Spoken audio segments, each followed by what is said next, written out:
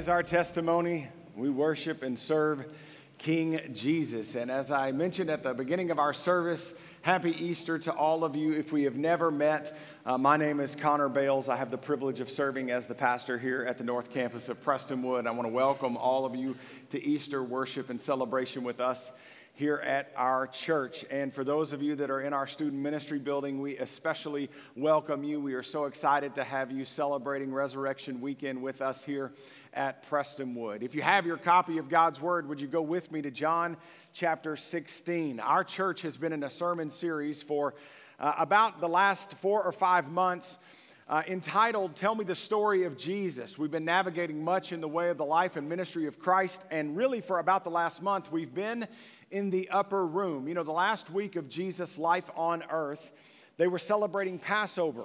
And so Jesus and his disciples had gone together to Jerusalem, and on a Thursday night, they celebrated a Passover meal together in that upper room. And what we know from the biblical account is that things surrounding that dinner dialogue got pretty awkward pretty fast. Jesus modeled for the disciples something terribly unusual for them to witness and see, and that was his physical washing of their feet. Then he spoke some very necessary truth. Then he talked about that he is the only way for a person to have life everlasting with God, and he promised that as he was beginning to introduce the idea of his absence, there was reason for confidence because God was going to send his Holy Spirit to empower and embody his church. And then, as dinner concludes, Jesus and his disciples then leave out of Jerusalem to begin to walk across the Kidron Valley just outside of town and head toward Gethsemane's garden. And what we know is that the conversation was riddled with confusion. That the conversation was something along the lines of Jesus trying to explain to disciples that things are going to get really, really dark. They're going to feel really, really bad. But I'm encouraging you to hang on, to hold on, because Jesus said joy is coming. That joy is on the way. And I know all of us have probably had at moments in our life just conversations where we're trying to convince someone that if they'll just hang on, if they'll just stick with you, that it's going to get much, much better. It'll make sense in the end. I remember when I proposed to my wife, Mary, and she was a senior in college and graduating from Texas Tech.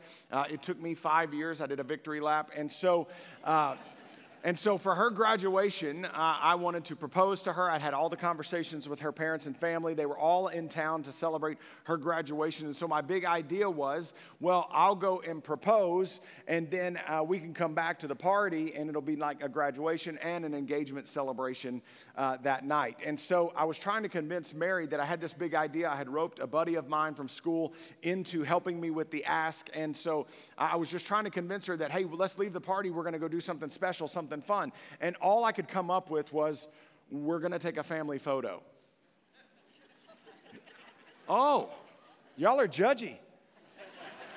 We better go to Grace quick, huh? Listen, I'm going to just tell you, she's been married to me almost 23 years. She's had 5 of my babies. I think it worked, all right? But I was trying to convince her that this makes sense and just hang on, it'll all be worth it in the end. Joy is coming. That's what Jesus is doing with his disciples. He's trying to describe to them this idea that if you'll just hang on, it's going to get better. Joy is on the way. And yet the disciples are really, really confused by what it is that Jesus is trying to explain to them. This is John's Gospel, chapter 16. Let's read together, starting in verse 16. John 16, starting in verse 16. If you're there, say, I got it. A little while, and you will see me no longer. And again, a little while, and you will see me. And so some of his disciples said to one another, what is this that he says to us, a little while, and you will not see me, and again, and a little while, and you will see me, and because I'm going to the Father. So they were saying, what does he mean by a little while? We do not know what he is talking about. I love this. You can really hear the confusion in the conversation. I love the humanity that's recorded in the Bible, that very often we are able to immerse ourselves in the reality of the story because we can so relate to the humanity of the characters that are found there within. How many times have you been in a meeting where a boss or a supervisor comes in and they want to explain to the team about a new concept or a new product that they're going to roll out or a new sales strategy or a new tactic that's going to be deployed, but no one on the team wants to admit in front of anyone else that they have no idea what it is that the boss is saying to them? You've been in those meetings, right? The boss comes in, here's what we're going to do, here's the new product, here's how it's going to work. Everybody's like, oh, sounds great. The moment that they leave there, you look around, you're like, I have no idea what she just said. That's what's going on. The disciples are looking around like, I have no idea what he's talking about. Well, Jesus, being God, understands that, and so he engages with them. Pick it up in 19. Jesus knew that they wanted to ask him, and so he said to them, is this what you are asking yourselves, what I meant by saying a little while and you will not see me, and again, a little while and you will see me? Truly, truly, I say to you, you will weep and lament, but the world will rejoice. You will be sorrowful, but your sorrow will turn into joy. When a woman is giving birth, she has sorrow because her hour has come. But when she has delivered the baby, she no longer remembers the anguish for joy that a human being has been born into the world. So also you have sorrow now, but I will see you again, and your hearts will rejoice. Jesus, knowing that his disciples were confused about the conversation. See, we read back into this understanding history, and that what Jesus is describing to the disciples who don't understand it at that time is the resurrection. Jesus says, for a minute you're not going to see me, and then a little while after that you will see me again. He's clearly speaking about the resurrection, but the disciples have no idea about that. And so Jesus wants his disciples to know that joy is coming. And I think it's twofold. I think Jesus wants his disciples to know, listen, there's a joy coming that you'll need to cling to just because of the difficulty and the tragedy of what the next several hours are going to unfold. But I think even more than that, Jesus says there is a joy coming because for all of our lives lived in a world which is broken and fractured through the introduction of sin, we're going to need to have a hope of joy that sustains us and promises to us that this world doesn't have the last say. And that's what Jesus is describing. Remember, several times in this dinner dialogue, Jesus has said things like, don't let your hearts be troubled. Don't let fear win the day. And so I think the question is, what does Jesus say about a joy that is founded in him? And what does the reality of an empty tomb have to do with that? In other words, what do we know about the joy of Easter based on the conversation that Jesus has with his disciples on that Thursday night? Well, the first thing we know about the joy of Easter is this: the joy of Easter is redemptive. The joy of Easter is redemptive. Now, here's what I mean. Jesus said, for a little while, the world is going to rejoice. You're going to lament. You're going to weep. You're going to grieve. You're going to be saddened. You're going to be heartbroken. And at the same time, the world is going to rejoice. It's going to feel to you like the world is winning, like Satan has the upper hand, like all hope is lost. But family, Jesus is talking about a Friday. And we're a people who live with the reality of a Sunday morning. And so why Jesus speaks about the hope of redemption and the reason why joy is found there within it is because he is the God who turns our sorrow into joy. And some of you need this word here this morning because you feel like you can't catch your breath. You feel like maybe you can't catch a break. You feel like you just can't get anything to go your way. You feel like the world is winning. And maybe you've even walked in here today and you feel like all hope is lost. That's a Friday mentality. But if you are in Christ Jesus, we live with a Sunday reality. That Jesus died on a Friday, he resurrected on a Sunday, and therefore, the joy that he provides is one which redeems. He says specifically, I'm going to turn your sorrow into joy. In fact, that's the core of the gospel message, that what is broken, God redeems and turns into a blessing. Just think about the ministry and the miracle of adoption. Some of you are adoptive families, and so you have experienced the power of adoption. The Bible tells us in the New Testament that actually the relationship we enjoy in the forever family of God is like an adoption, that sin had us orphaned, but God has adopted us in Christ Jesus. But the reason why adoption is so powerful as blessing is because of the reality that something must have broken in order for that child to not have a home. And yet Jesus says what is broken, and when the world feels like it is winning with that brokenness, I'm going to redeem and give you an everlasting joy. So some of you might have come in here this Easter morning and you're still clinging to that Friday afternoon discouragement. And I think the message of Easter for you today is that the joy of Jesus is redemptive, and we need to walk out of here with a Sunday morning mentality. The joy of Easter is redemptive. Let's keep reading. Jesus goes further. In verse 22, he says, so also you have sorrow now. If you mark or highlight in your Bibles, you might want to circle that word now. He says, but I will see you again, and your hearts will rejoice, and no one will take your joy from you. If you mark your Bibles, underline the entirety of that last phrase.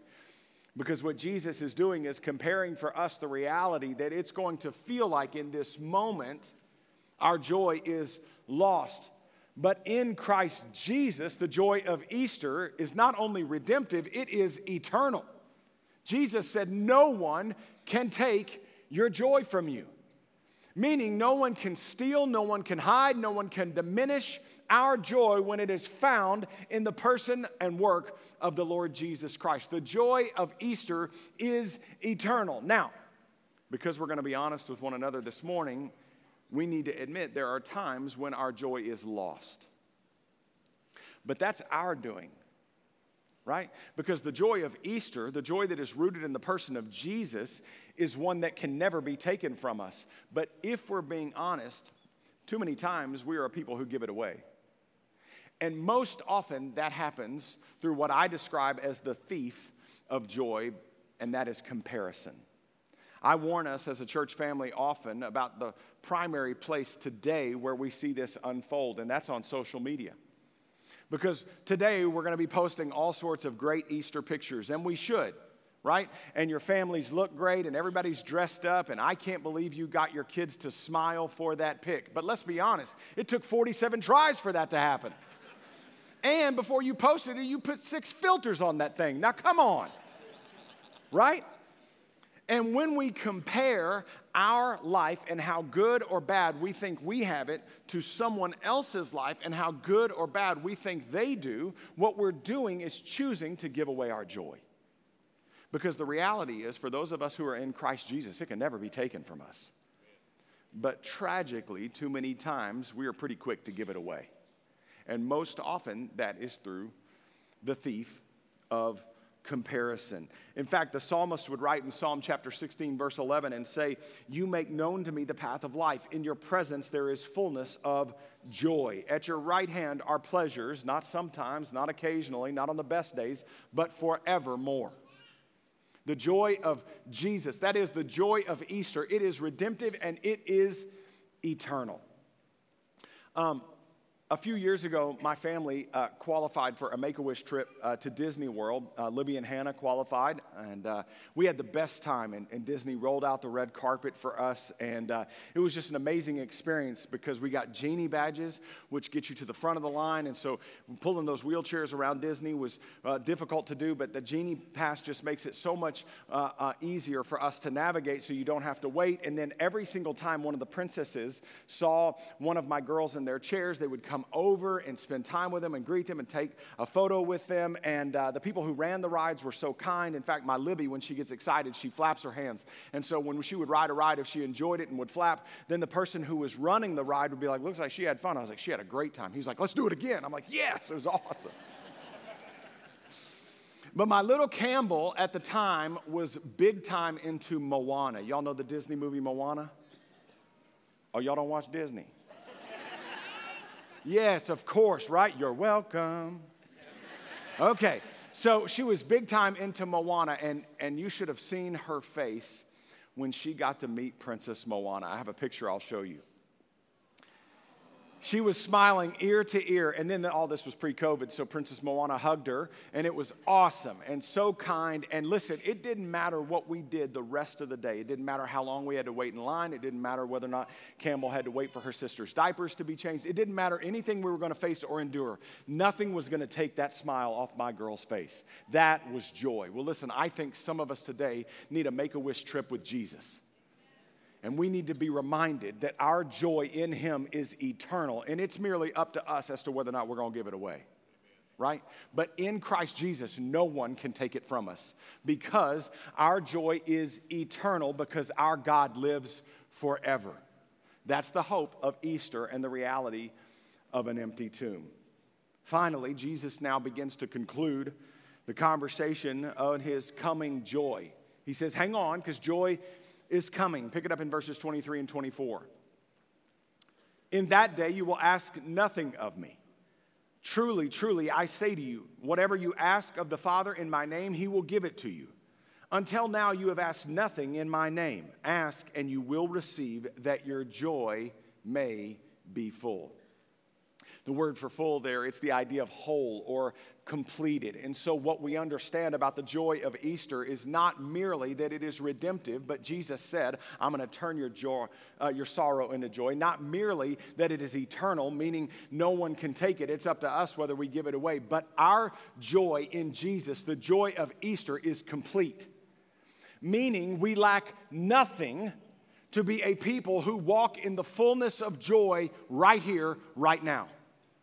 You lack nothing for a life filled with joy. Now listen, we're not talking about circumstantial happiness, and neither was Jesus. Things were about to get really, really dark, and he's already had very honest and difficult conversations with them in that upper room. And so we can't be a people who understand the eternal joy of God based upon the circumstantial, conditional happiness of our day. But we lack nothing in Jesus to be a people who walk in the fullness of joy, because in Jesus we have everything we need to do that. That's the hope of the resurrection and the reality of an empty tomb. And if we're not careful to embrace this biblical understanding of a joy in Jesus which is complete, then we'll be tempted to make our life and our contentment in Christ conditional based upon what we have or what we do. So we'll say things like, well, when I get that job, or if I could just get this relationship to begin to settle down, or if I could just get my mind to calm, or if I could just get us to move out of this home and into that one, or if we just had this much money, or if we could just sock this much away, then I know I'll have joy. But the problem with that kind of living and understanding of a joy in Jesus is that it's conditional and entirely upon you and me. But the reality of the gospel is that God has done for us something we would never able to provide for ourselves. And so our joy is not conditional upon what you and I can achieve or accomplish, what we have or what we do not, but rather it is rooted in the person and finished work of the Lord Jesus Christ. Our joy is complete. This is what Jesus meant when he was describing the gift of the Holy Spirit to the disciples just a few hours earlier in the conversation that night. In John chapter 15, verse 11, Jesus said, "These things I've spoken to you, that my joy may be in you and that your joy may be full." Again, the same word, the idea of whole or completed. I think this must have been what Jesus' very brother James meant when he tried to write a letter to the New Testament church encouraging them that despite the fact their faith is costing them, they can still be a people who find joy. When James writes in James chapter 1 verses 2 through 4, he says, "Count it all joy, my brothers, when you meet trials of various kinds, for you know that the testing of your faith produces steadfastness. And let steadfastness have its full effect, that you may be perfect and complete, lacking in nothing." I don't know who needs to hear this morning, but I believe God wants you to know you need to stop waiting on a one-day win and walk in the joy of Easter right here, right now. Because it's yours in Christ Jesus, through the reality of the empty tomb and the hope that we have because our God lives. And so how is this joy in Jesus even possible? Well, it's possible because the God who promised it on a Thursday night died for our sins on a Friday afternoon and victoriously rose from the grave on a Sunday morning. And that truth of the resurrection gives to us a supernatural joy. You see, on that Sunday morning, for the disciples, it felt like all hope was lost. Their teacher, their rabbi, their world had died on a criminal's cross on a Friday afternoon. He was buried before sundown, and there was no word from him or anything else on all of Saturday. Early on the Sunday morning, some of the women went to the tomb, and they were met with an astonishing sight, because the stone had been rolled away, and an angel of the Lord Jesus Christ met them there and said, "Why are you here looking for the living among those who are dead?" Immediately, the women were struck with wonder and astonishment and excitement, and they quickly ran back to the disciples to tell them what they had seen and what they had heard. The disciples were trying to decipher what this meant. Could these women and their testimony be trusted? Was God, in fact, going to reveal himself to them? And so back in that same upper room where the promise of a coming joy was given by Jesus on a Thursday night, now it is Sunday morning, and the disciples are waiting to discover and discuss what it is that God might have for them. And guess what? A resurrected Jesus showed up. Luke chapter 24 says this, "And as they were talking about all these things, Jesus himself stood among them and said to them, 'Peace to you.' But they were startled and frightened, and they thought they saw a spirit. And he said to them, 'Why are you troubled? And why do doubts arise in your hearts? See my hands and my feet. It is I myself. Touch me and see. For a spirit does not have flesh and bones, as you see that I have.' And when he had said this, he showed them his hands and his feet. And while they still disbelieved for joy and were marveling." That word there for disbelieve, it's the idea they were still in shock. Why were they still in shock? Because joy had taken over. Because the joy that was promised on a Thursday night is the joy that was given on a Sunday morning. And what I want you to know here today is that the same promise of a joy in Jesus that was given to the disciples 2,000 years ago is a promise for joy that is available to you here today. You see, the reality for every single one of us in this room is that we are all in desperate need of a right relationship with God. But if we're being honest, some of us would need to admit that we know currently that's not where we stand. You see, in this room and in the student ministry building, the great commonality among everybody here celebrating Easter with us today is not our background, it's not our neighborhoods, it's not even the family and friends who are sitting right nearby. The great commonality among all of us, is that we're all sinners in need of a Savior. The Bible says in Romans chapter 3, verse 23, that all have sinned and fallen short of the glory of God. That's every person, everywhere. Sin is a little word. It has a big implication. It just simply means all that we've said and thought and done that is in contradiction for how God intended for things to be. Some of you might be thinking, well, I don't know that I'm that bad. The evidence of your sinfulness is that you would have that thought. And the Bible says that because of our sin that separates us from God, there is a consequence that is due for that. There is a punishment that is rightly deserved. In Romans chapter 6, the Bible says the wages of sin is death. A wage is something that is earned for something that is done. Well, what we have earned for our sin, our rebellion against how God intended for things to be, is death. Eternal separation, a death for our sins. It goes on in that verse and says, but the free gift of God is eternal life in Christ Jesus, meaning that what we deserve might not be what God has provided. I'll see if I can illustrate it this way. I've told this story to our church family before. When my now 16-year-old son was a little boy, one night in the Bales family, it's kind of a big treat for us to have a family movie night. And so one time when my kids were really little, we were going to have a family movie night. We were going to watch a Disney movie, and we were going to get in our pajamas, and Mary was going to pop popcorn. We were going to crash on the couch and watch a movie that night. And so everybody was excited about it. We had been talking about it all week. And my son Coleman had messed up at school that day, and somehow he had been disrespectful or disobedient to his teacher. And my wife got a phone call from the teacher that day explaining what had happened and why Coleman had gotten in trouble at school. And so when he comes home, Mary and I talked to him, and I was like, man, I'm so sorry about the decision you made to be disobedient in school, but the consequence for your actions is that you don't get to participate in family movie night. And, of course, being the good dad that I am, we laid it on really thick at dinner. I'm like, oh, I can't wait to watch this movie. How about you?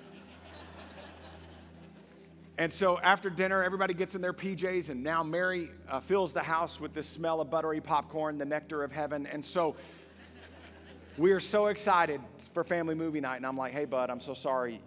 You got to go to your room. You can't watch the movie with us tonight. And so he begins to march up the stairs. And about halfway up the stairs, he turns around, and I say, dude, what's wrong? And he's a pastor's kid, so he's kind of savvy in this regard. He goes, I just wish you'd show me grace.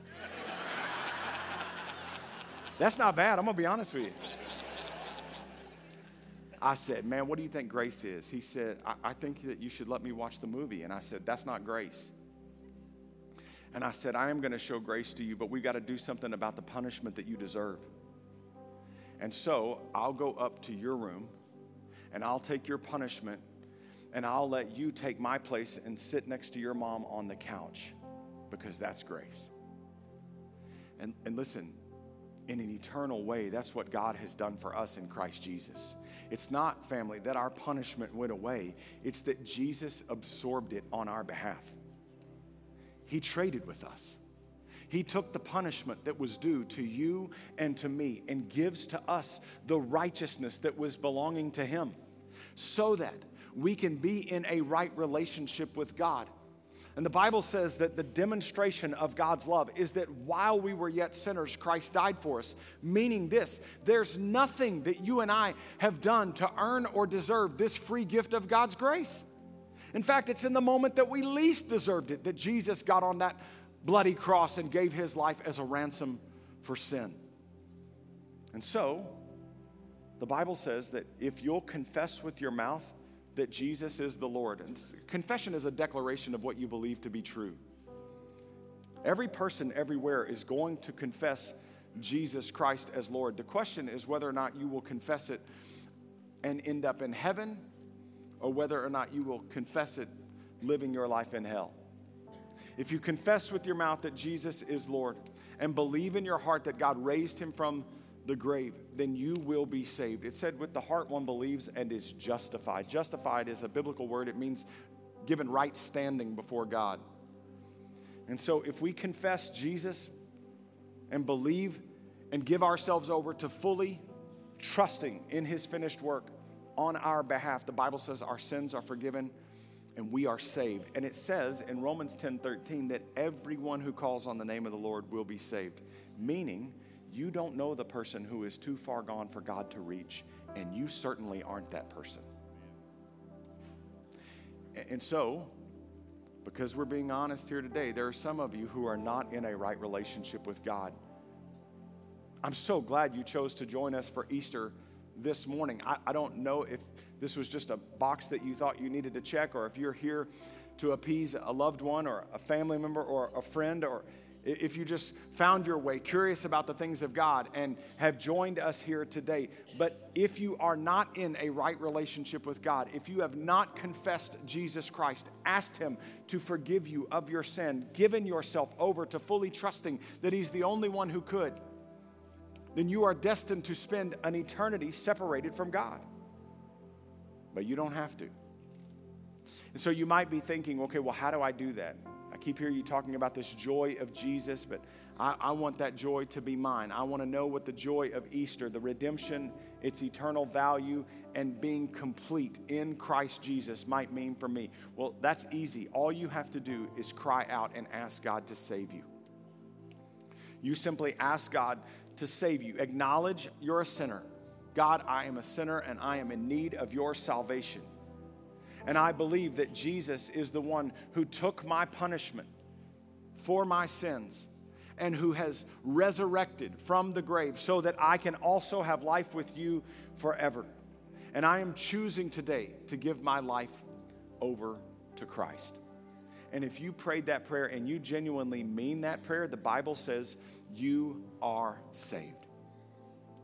And so I'm going to ask you if you would indulge me for just another moment or two. I'm going to ask every person in the room and those of you who are watching on the screen, if you would, every person, please just close your eyes. Please just close your eyes. And as you close your eyes, I'm asking now that you would start to slow your thoughts.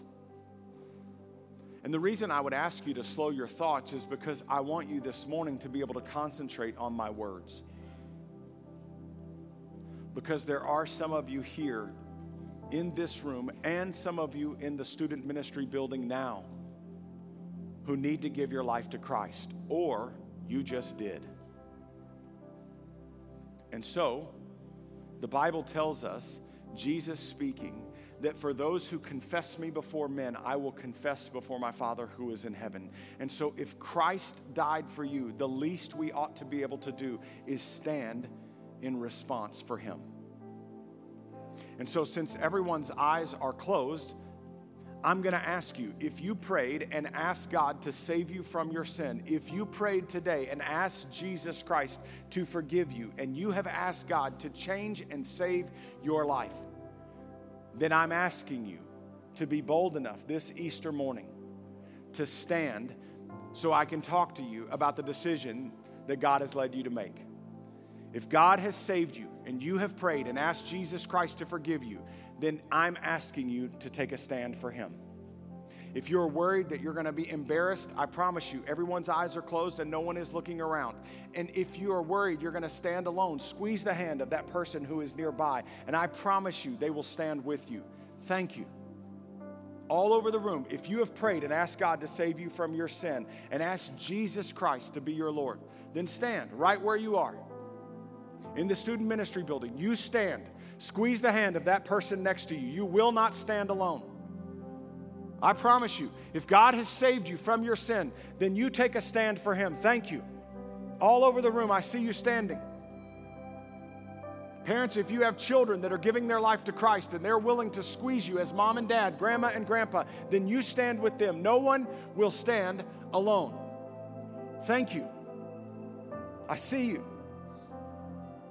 Now, everyone's eyes continue to be closed. I'm going to ask those of you who have been bold enough to stand if you would just look at me, because I just want to talk to you. First of all, I want to affirm the decision that God has led you to make. And I want to tell you that for you, eternity is forever changed. That God's love for you is so great that from now on you can know there is nothing that can change your right relationship with him. No one can take your joy in Jesus because you belong to God. And I'm going to ask you, because you've been bold enough this morning to take a stand for Jesus Christ, in just a moment when we're dismissed and our service begins to move out into the atrium and head back to our homes, I'm going to ask you, if you have been willing today to acknowledge that God has saved you and you have taken a stand for him, then please stop by one of those celebration stations that are marked right outside of the student building and right out in the atrium of our church. They have huge balloon towers on either side, and we have staff and volunteers that want to celebrate the decision that you have made. We actually have Bibles that we want to give to you, a free gift. No strings attached. It's just our acknowledgement that God has changed your life. And so we want you to have a copy of his word, and we will resource you and come alongside you and pray over you in the decision that God has led you to make.